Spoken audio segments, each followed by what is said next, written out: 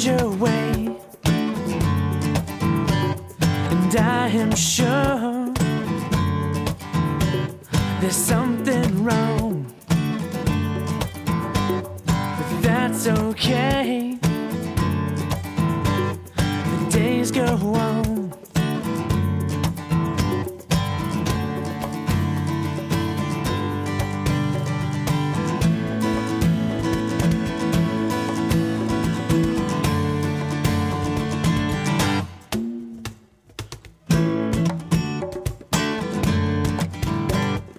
Welcome to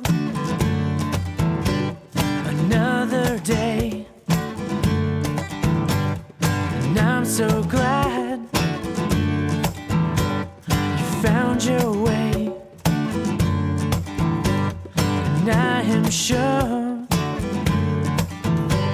there's something wrong, but that's okay. Days go on. Here we stand together, a new day. Something new, something true, something new, and I can play away into another day.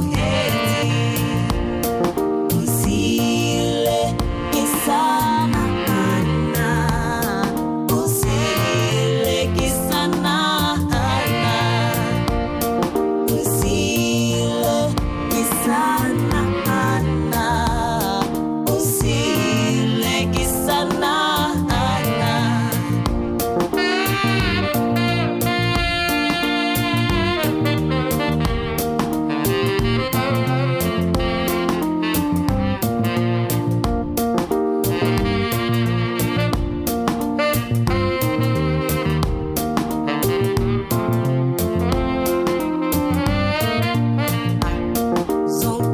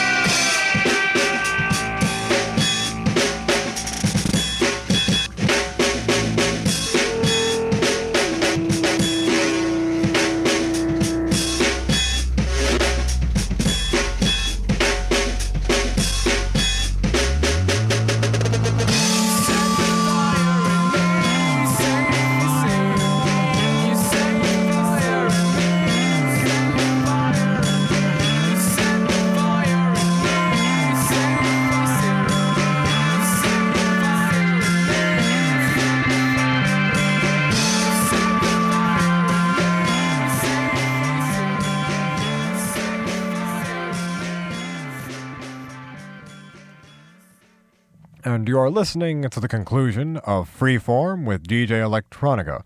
The last set you heard finished off with an interesting song called CC, You Set the Fire in Me by Tom Vek, then Uzonk Humbula by Peggy, then Another Day by Ben Baldwin, then John Williams brought the Olympic fanfare and theme, and then Bombarito by Xavier Cugat, and that set started off with the song Senorita by Truths and Ice. Please stay tuned at 4:30 for the Living Writers Show, and I hope you have enjoyed listening to my show as much as I have enjoyed playing it for you today. Well, I will leave you now with a summer anthem by Visage called Shake It Up, Hold Ya Head. Enjoy, everyone. Trinidad and Tobago, Barbados, Guyana, Jamaica, St. Lucia, the whole Caribbean. This is a brand new one from the Bahamas. I want to see you doing it. I want to see you touching yourself. Come now. Hey, hey.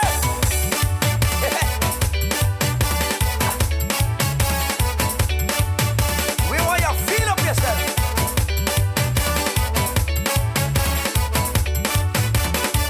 Come and hold your head up high.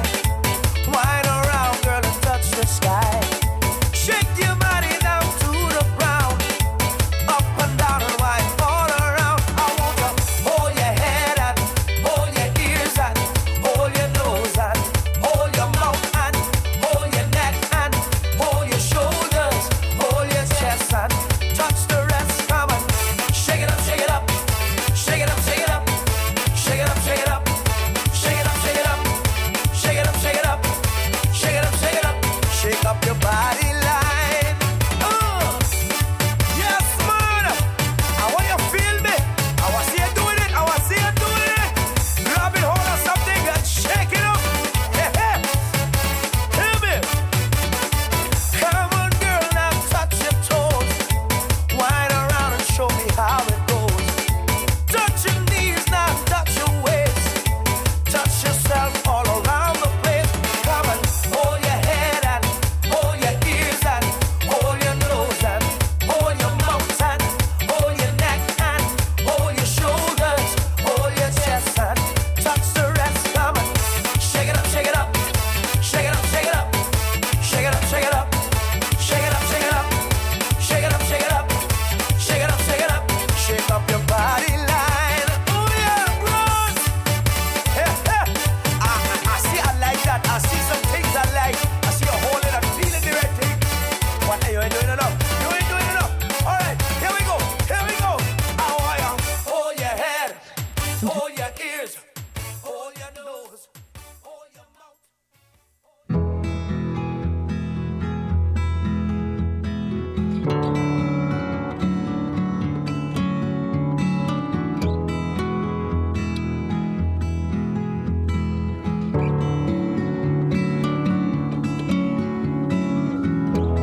If you could read my mind, love, what a tale my thoughts could tell. Just like an old-time movie about a ghost from a wishing well. In a castle dark or a fortress strong with chains around my feet. Good afternoon. It's Living Writers. I'm T. Hetzel, and today in the studio, I'm lucky to have Miles Harvey. Welcome, Miles. Thanks, T. Glad to be here. Thanks for coming out on the muggy day in It is June. muggy, but lovely. June 25th, muggy day. Miles Harvey is reading this evening at Shaman Drum. So it's not too late to put it on your calendar, 7 p.m. Miles will be reading from the book, Painter in a Savage Land, The Strange Saga of the First European Artist in North America. Miles is the author of The Island of Lost Maps, published in 2000, and this is his latest book coming at us in 2008. And so it's great to have you back. Did you read it? Well, not back on Living Writers. I'm glad to have you here for the first time. But did you read at Shaman Drum, Miles, when you were for the last tour? Or Last time I was here, I read at the university, which was great because, like you, I have an MFA from our wonderful University of Michigan. 1991 Yeah. on Wikipedia. Yeah. A long time ago, and I had a great class, a great group of people working, and a lot of people are still doing great stuff. William Lychak, the novelist, who's one of my best friends, and Michael Paterniti, another totally close friend, and Cammie McGovern, and a guy named Derek Green has a book of short stories coming out. So it was a great group. And are you? So it sounds like you're all still a community of writers then. Yeah, 3 or 4 of us keep in real close touch, and that's really been a wonderful, wonderful thing. Are you readers of each other's work? Yeah. In the earlier the draft stages, or is it more for moral support? No, we try to. There are 3 or 4 of us who try to really have each other's back, and so we read a lot of stuff. And these are people I completely trust with my work, and they'll be really hard when they need to be hard. But it's just a great thing to have that community. For instance, with this book, Michael Paterniti, who is now a great nonfiction writer, won a National Magazine Award a few years back, and had a book out called Driving Mr. Albert with the draft of this book. Oh, that's yes. Yeah. He that was a book about driving around with Dr. Harvey, no relation, and who was Einstein's pathologist and stole Einstein's brain. And Mike and Dr. Harvey took a cross-country trip with the brain in a Tupperware jar in the back of the car and visited William S. Burroughs, and it was really wild. So anyway, but like with this book, Mike read a draft and said, cut the first 55 pages. And he was exactly right. Really? Yeah, so it's great. Was in the first 55 pages, did you have, was the first person narrator present? And is that, because I was interested to see that the eye doesn't seem to really pop up until chapter 18, which is quite a ways down the road. Well, I don't know. I hope I'm right about that. I don't know. I started in first person in the introduction, and there are little bits of first person throughout. It's sort of just to keep a sort of a sense of mystery about the book, and the use of the first person is to keep a sense. How could you say more about that? Yeah, I think sometimes in narrative nonfiction, I mean, I don't always believe in using the first person. In Island of Lost Maps, I was criticized for using it too much sometimes, but I think in this book I think the I voice, the first person voice, sometimes serves as a surrogate for the reader sometimes. And because the reader can put themselves in with the I then. Right. I think the reader bonds with the I and starts seeing through that first person voice. So I think it's a really intimate voice, and I wanted to have a sense of a quest a little bit. I didn't play it up too much, and then in the end, there's definitely the first person. So it's present very lightly throughout the book. Okay, well, I'm sorry that I was saying, well, it didn't come.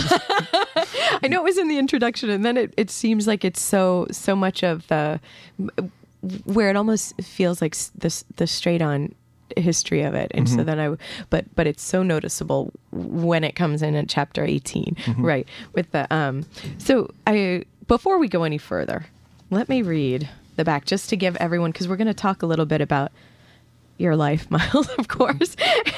But let me start off with what's in the back on the dust jacket flap in the back of your book.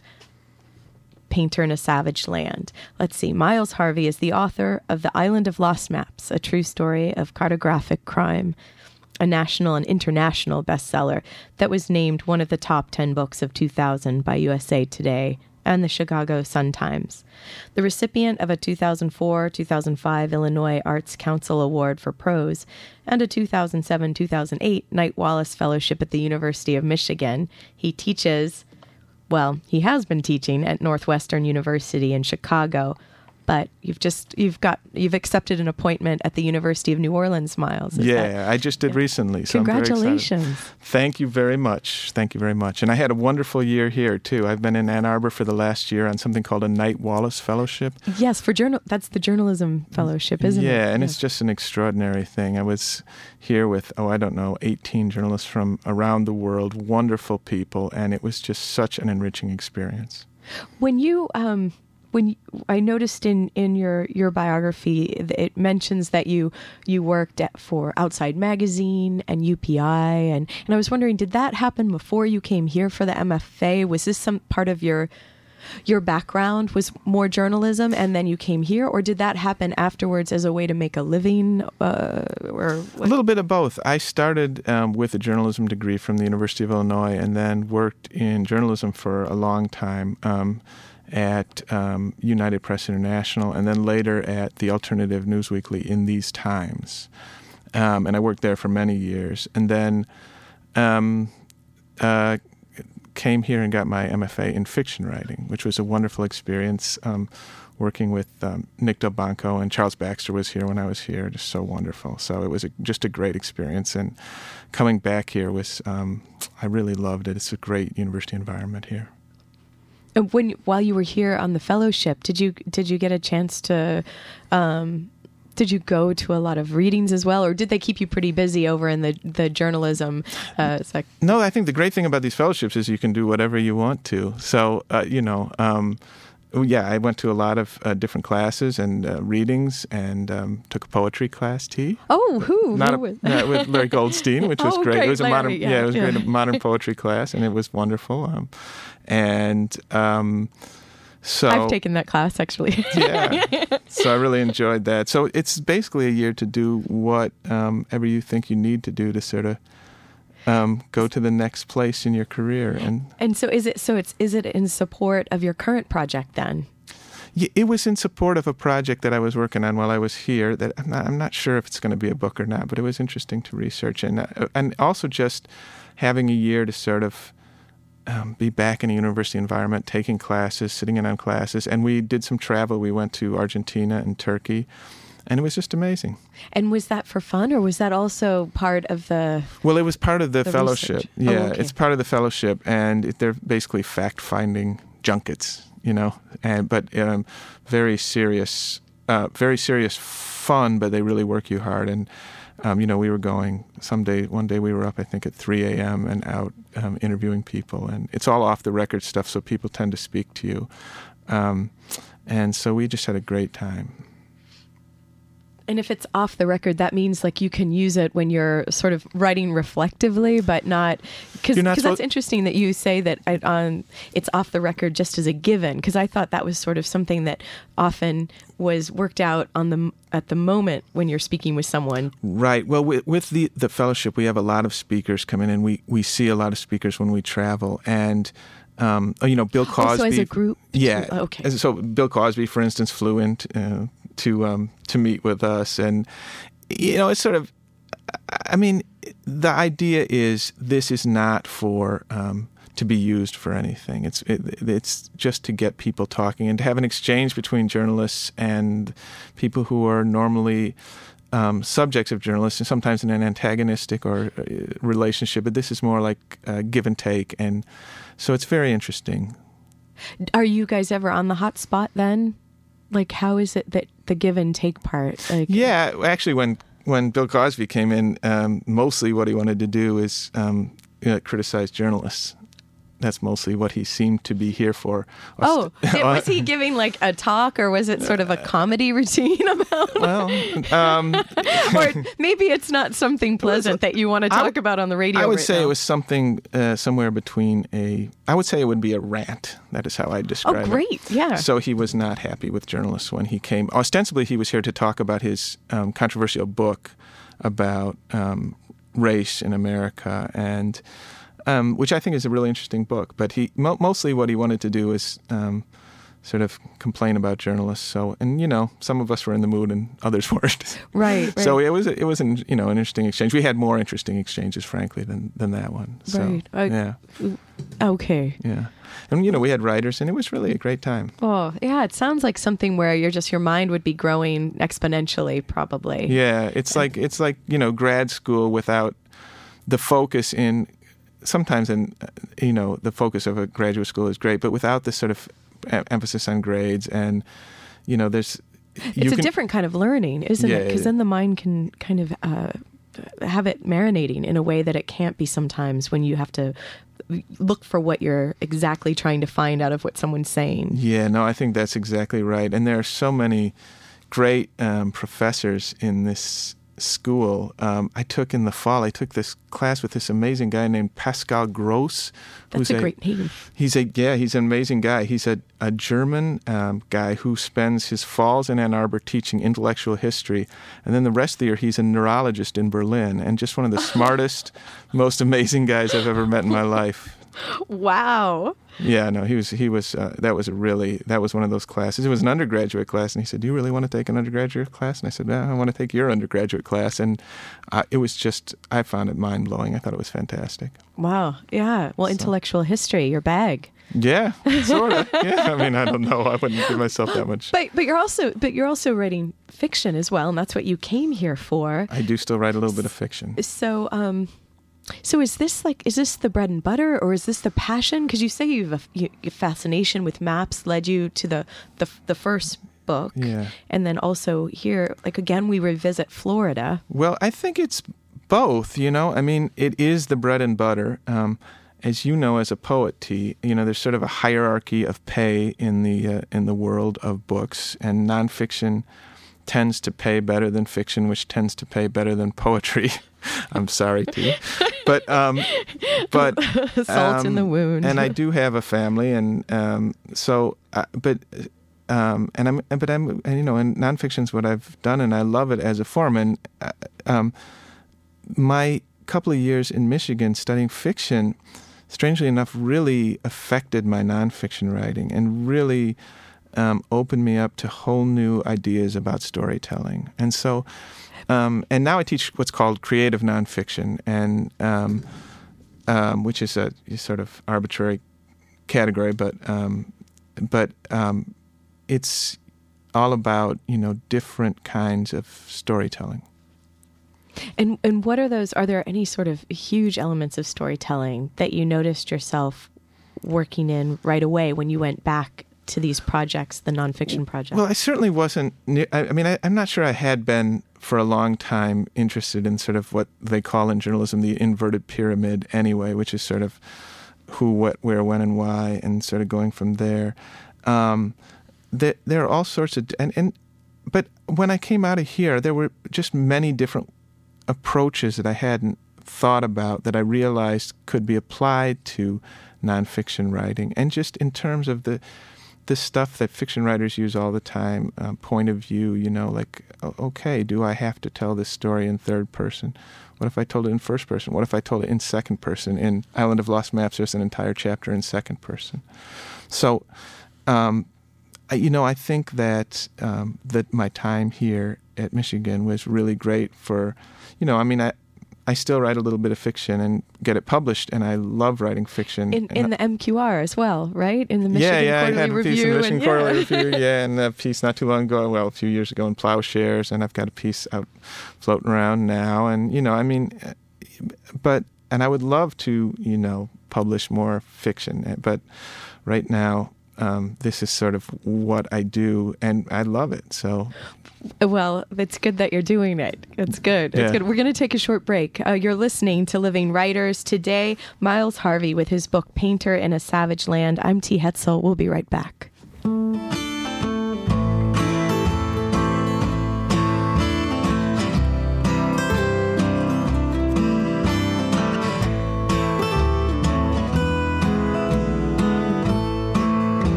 Where the road is dark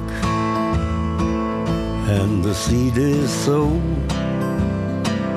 where the gun is cocked as the bullet's cold, where the miles are marked in the blood and the gold, I'll meet you farther on up the road. Got on my dead man suit and my smiling skull ring, my lucky graveyard boots, and a song to sing. I got a song to sing It keeps me out of the cold. And I'll meet you further on up the road. Further on up the road. Further on up the road. Where the way is dark and the night is cold. One sunny morning we'll rise, I know, and I'll meet you farther on up the road.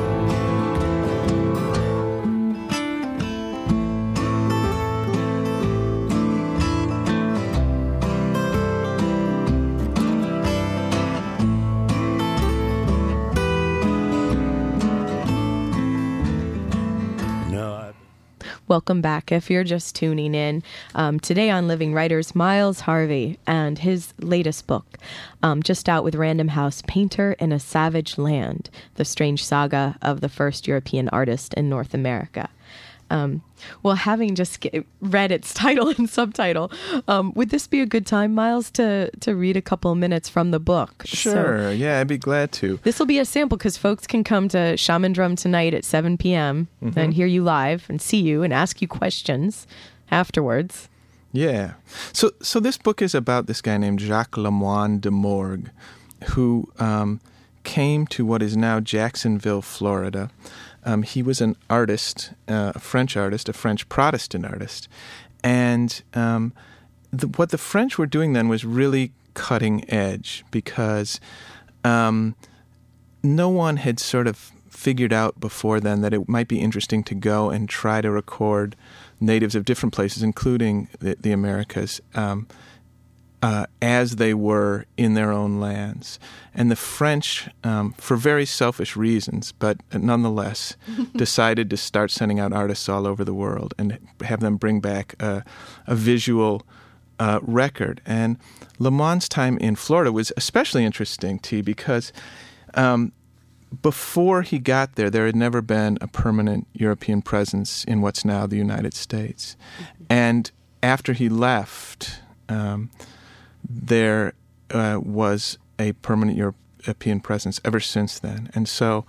this real turning point. Yeah, it really is a real turning point. 1564. 1565. So I'll just read a quick section about his art. Okay. He did not know it, but he was painting a world of ghosts, warriors soon to be slaughtered or enslaved, children forced to abandon their native dress, tongue, and traditions, even their own names, strong, beautiful bodies wasted by disease, villages razed, sacred rites forgotten, a people obliterated.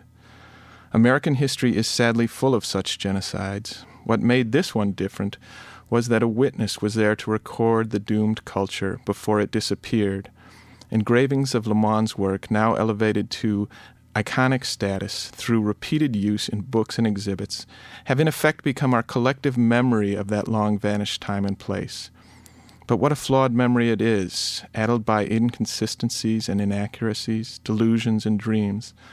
Lemoine managed to cram a vast pageantry of native life into those few dozen pictures.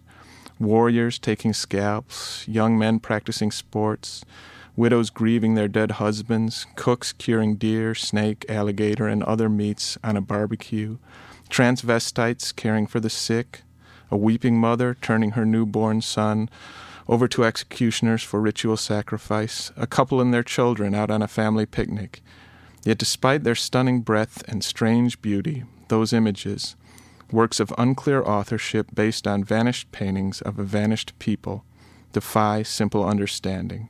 It's what makes them so at once so maddening and so seductive. Thank you, Miles. Sure. And so for you, when you came across these, like the engravings, the idea, well, can you tell us a little bit about how you came to this project? Was it maddening and seductive to you? Yeah, it was. So, after Island of Lost Maps came out, I was at on a book tour in Jacksonville, Florida. There was a sort of a book festival for the public library. You can't get away from Florida, too. It's like keeps sucking you back in. You think it, and now you're moving closer to it with New Orleans. I'm not the third book, all about Florida by Miles. Yeah, I don't think I'm going to wind up living there somehow. But so at any rate, this wonderful old, he wasn't that old, but retired guy, Mark Allen, was driving me around, and he said, "Hey, I want to take you out to Fort Caroline." As if I would know what that was. And I was sort of like, it's been a long day. And it was 20 when I left Chicago, and it was 80 in Florida, and there was a wonderful pool waiting me at home. And I said, yeah, all right, let's go to Fort Caroline. And when I got there, I realized something amazing, that I realized what it was, that it was this memorial to this lost sort of colony from 1564-65. And by coincidence, this guy, Jacques Lemoine de Morgues, had done this map, which was used as the cover and end papers of Island of Lost Maps. So I pulled into the parking lot and was looking at his map. And so, I just got more and more interested. And, I mean, he's just a fascinating figure. He painted all these people, and we just don't know what of his originals survive. That's so interesting, isn't it? That it's a mythology about this painter as well. Yeah, that's right. So you're trying to sort through many different levels of reality when you're dealing with this stuff. So what has survived are his engravings. But the guy who did the engravings, a very famous engraver and book compiler named Theodore de Brie, was, he was a popularizer, and so he changed a lot of stuff, and so you just don't know what he changed and what he didn't. That is terrible then, because there's a part where you talk about the noble savages as well, and so what part of that was original, like that the hopes, or like this idea of the romance of this, or what part was then what the popularizer's version, right? I wonder, do you know when the engravings were made? Is that something? Yeah, they came out in 1591, and they were part of de Brie's famous America series. They were the second book in that series, and it's just not clear. They were clearly based on paintings that had been commissioned by Sir Walter Raleigh. Lemoine later in life worked in England for Raleigh. He's sort of a Zelig-like figure. He worked for a lot of people, and including my research links him in an interesting way to Mary, Queen of Scots. But he was working in England for Walter Raleigh, and there is a record that he supplied Raleigh with these paintings. Raleigh was trying to set up his Virginia colony, and he wanted, experts. He basically gathered this think tank, and Lemoine was one of the people he brought in to do these paintings. Now, it's not clear whether these paintings were made before this or at that time, so we don't know what memory plays. And we don't know if Lemoine got any of his original sketches and paintings out of Florida. The French colony was brutally surprise attacked, and everyone but a few people, including Lemoine, were slaughtered by the Spanish, who claimed that land as their own. It did not help the French that they were a group of Protestants during the heyday of the Spanish Inquisition. Right. So the Spanish were not thinking too kindly of these people. They didn't exactly ask them politely to leave. No, that wasn't the intent. It was just to wipe, because of the Corsairs, like that part of the history, right? Yeah, that's right. And the Spanish saw this Lemoine's colony as basically a pirate colony, and not without reason. Because they did have an envoy that left a mutiny that left to go down. So there were pieces that were actual pirates. Right. Some of the French colonists broke away, had a mutiny, and did go as pirates. And in fact, a bigger threat to the Spanish was that they had to take their treasure fleet with all the gold and silver from Mexico and especially South America, and sail it up, because of the way they got home, past Florida there, and narrow strait. Right, on the straits there, and they were in a position where they just couldn't have a French pirate colony there. But they certainly weren't nice about the way they ended it. Most of the people in this colony were just brutally slaughtered, decapitated, etc. It's interesting because that's interesting how you set up a chapter with the prisoners. So you have a setup of the names are escaping me right now, but earlier on, anyway, it seems like you start setting up some tension in the right, book. So right. Oh, I know what can you're talking about. Yeah, I'm sorry that I don't have that. Yeah, no, page right here, there was a race to Florida to save this colony. The French, a great navigator named Ribot, was trying to get there to reinforce the colony, and the Spanish were trying to get there to wipe out the colony. So there was quite a race down there, and both and that was Menendez was the Spanish. Yeah, Pedro Menendez. And how interesting that you said. I mean, you set up that, because the way you do it, it seems almost like an artistic move. Well, of course, both of my main characters are imprisoned at the same time, and suffering, and trapped there while they're waiting, kind of to leave and to go to this colony. Right. But and are those things that you uncovered, Miles, because you're following these different trails back, and so you found that they both happened to be in prison at the same time because you knew that they met at this later juncture at the I wouldn't claim I don't, my historical discoveries here are fairly limited. I mean, what I think is unique about this book is that this story of this French colony really hasn't been told that much, partly because all three of the parties involved were the losers in history, right? So the Spanish, the French, and especially the Timucuan Indians, who were the dominant people in this part of the world when the French arrived, and literally were hundreds of thousands of people. Right, gone. And literally were extinct within a very short time, thanks to us Europeans,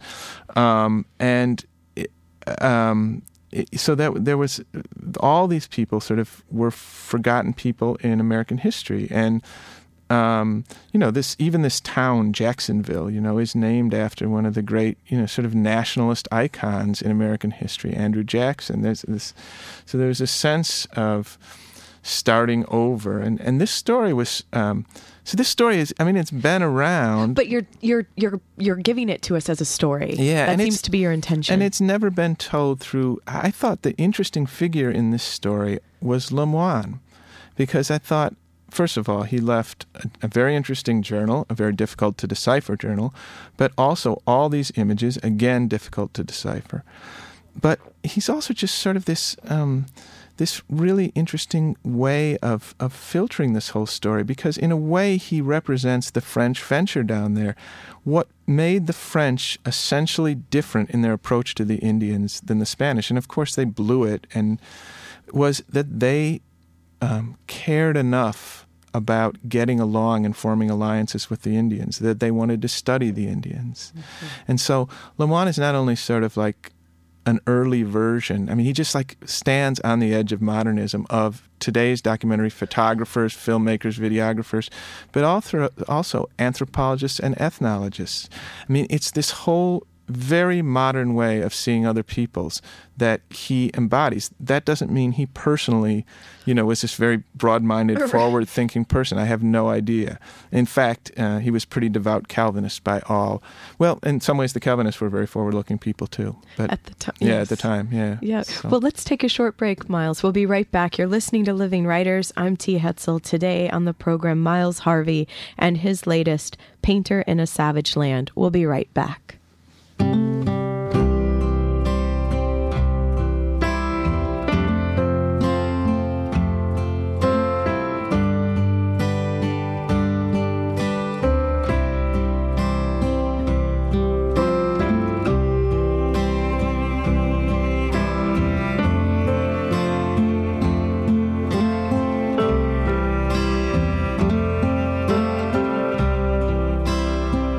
I heard the laughter at the depot, but my tears fell like the rain when I saw them place that long white casket in the baggage coach of the evening train.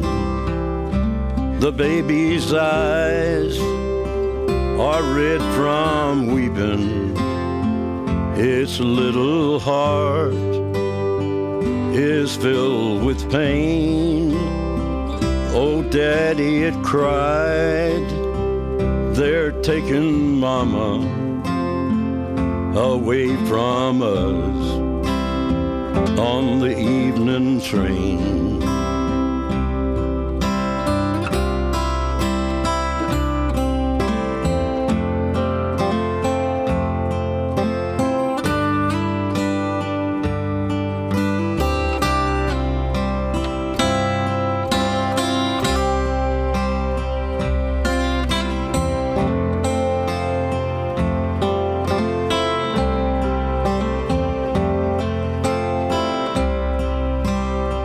As I turn to walk. Hi, you're listening to WCBN FM Ann Arbor.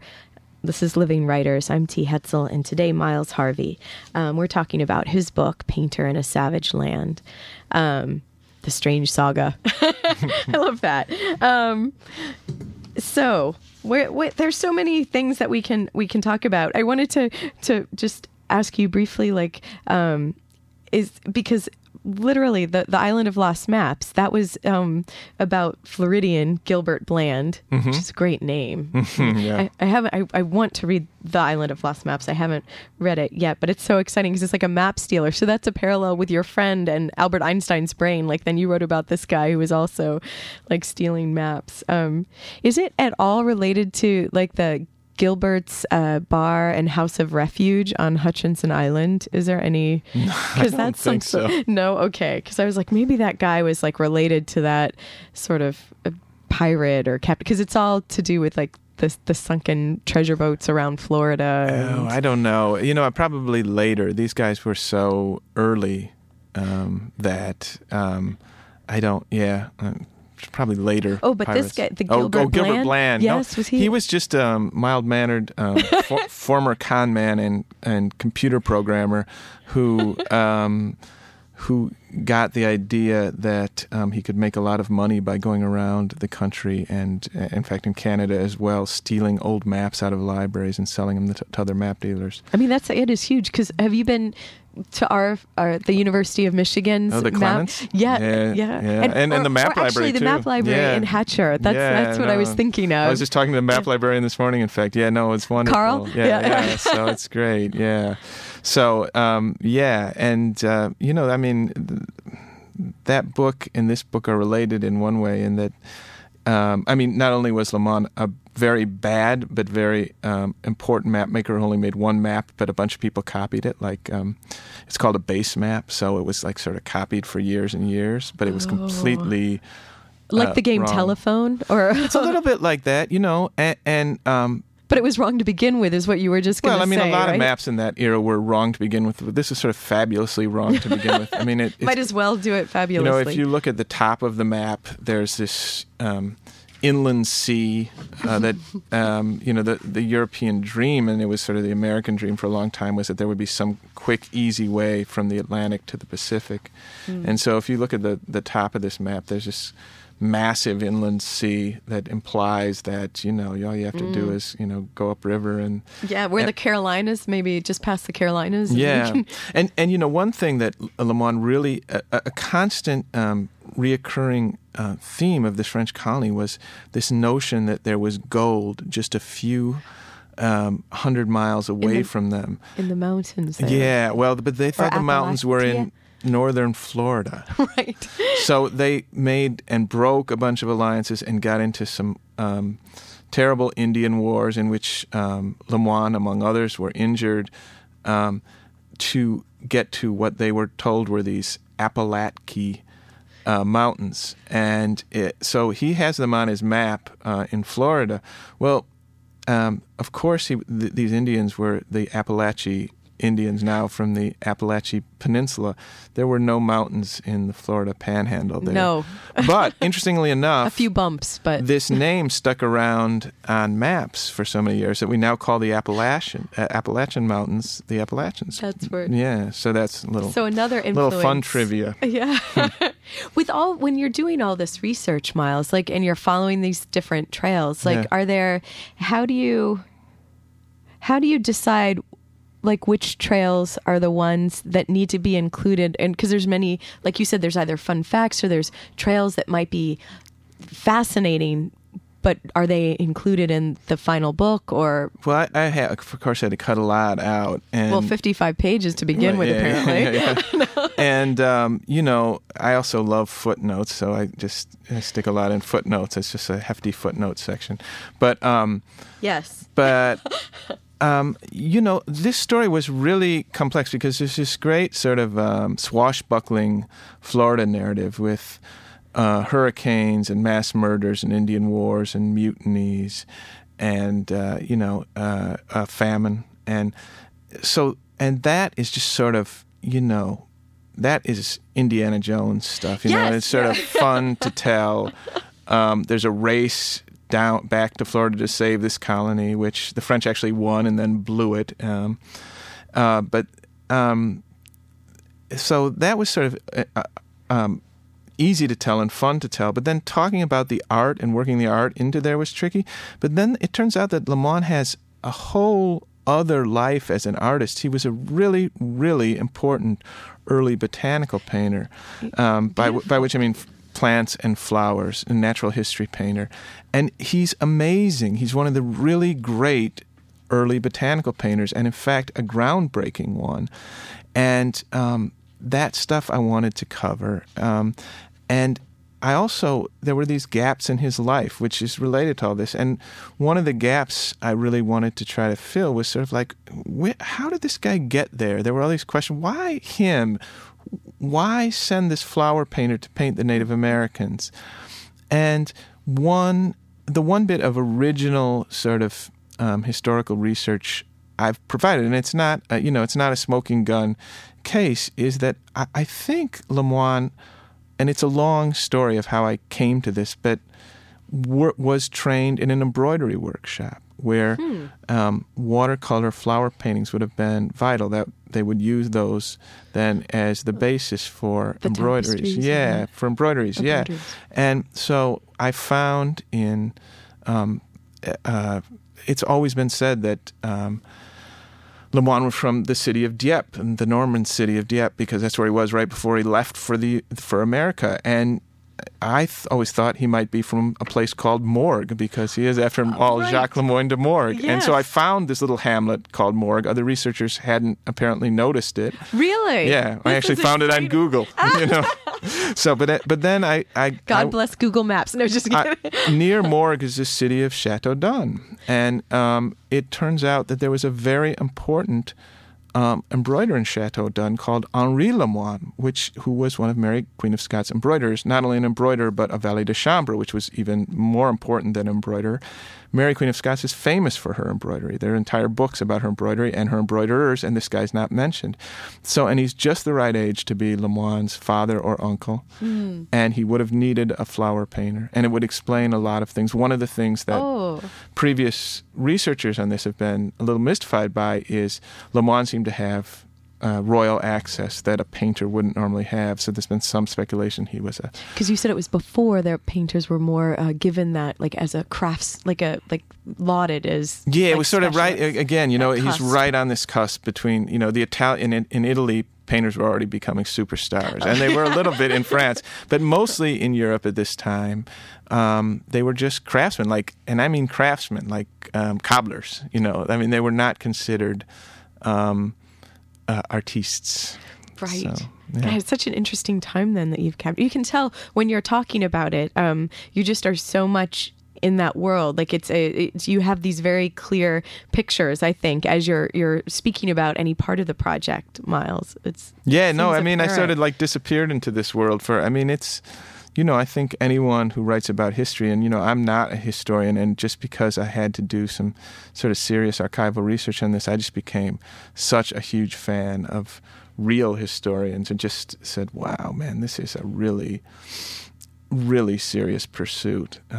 I was so unqualified to do the research in France, and luckily I hooked up with a young, brilliant art historian who was a translator and fixer and had Perfect. brilliant ideas and, was great at the research. But even then, it was not only a matter of translating, but then transcribing the documents I was finding, because they're in a script that, you and I couldn't read even if we read French. And so Right. I had to then send them off to this guy in France to transcribe them. And it was, so I was really in over my head, but it was fun being in over my head on this project. Yeah, yeah. And you mentioned in your website too that that there was like almost in an apologetic way, like that the book came out in 2000, The Island of Lost Maps, but here it is 2008, as if you were sort of surprised yourself that it took you so long but it sounds like waiting for, like, these other people are involved. You have people, how could it move faster? It's not just about sitting and writing it. There's It's that, and I'm finding- also a slow writer. Okay. That's a bottom line too. And I also have young children, and now with 2 young children, I'm just, when I hear of writers getting a lot of work done with young children, I'm just sort of amazed and impressed, and want to ask them how they do it. And sometimes when I find out how they do it, it's basically by ignoring their young children. Right, and right. I'm not the sort of parent who wants to do that. So. Well, that's a relief. If the kids are listening, they're like, phew. Also, and just since we're talking, because you do have a website, it's isn't it milesharvey.com? Yes, it's okay. the narcissistically named www.milesharvey.com. Well, you might as well get that before someone else gets it and makes That- you pay for it. Right? That is the truth. But you say on that on your site, Painter in a Savage Land has been the hardest professional undertaking of my life. So why? And well, just kind of what I was just, getting at. I mean, it was just, there was so much kind of research involved, and also just so much kind of sorting through information and trying to put it in context. And so a real historian of the 16th century would know the background and They'd all be this coming stuff. to it with an arsenal of knowledge. Right. But I'm coming to it, so I'm starting with, sort of general histories of Calvinism in the 16th century, and But sort with of trails to follow. but right? with trails to follow, yeah. And and in some ways, I think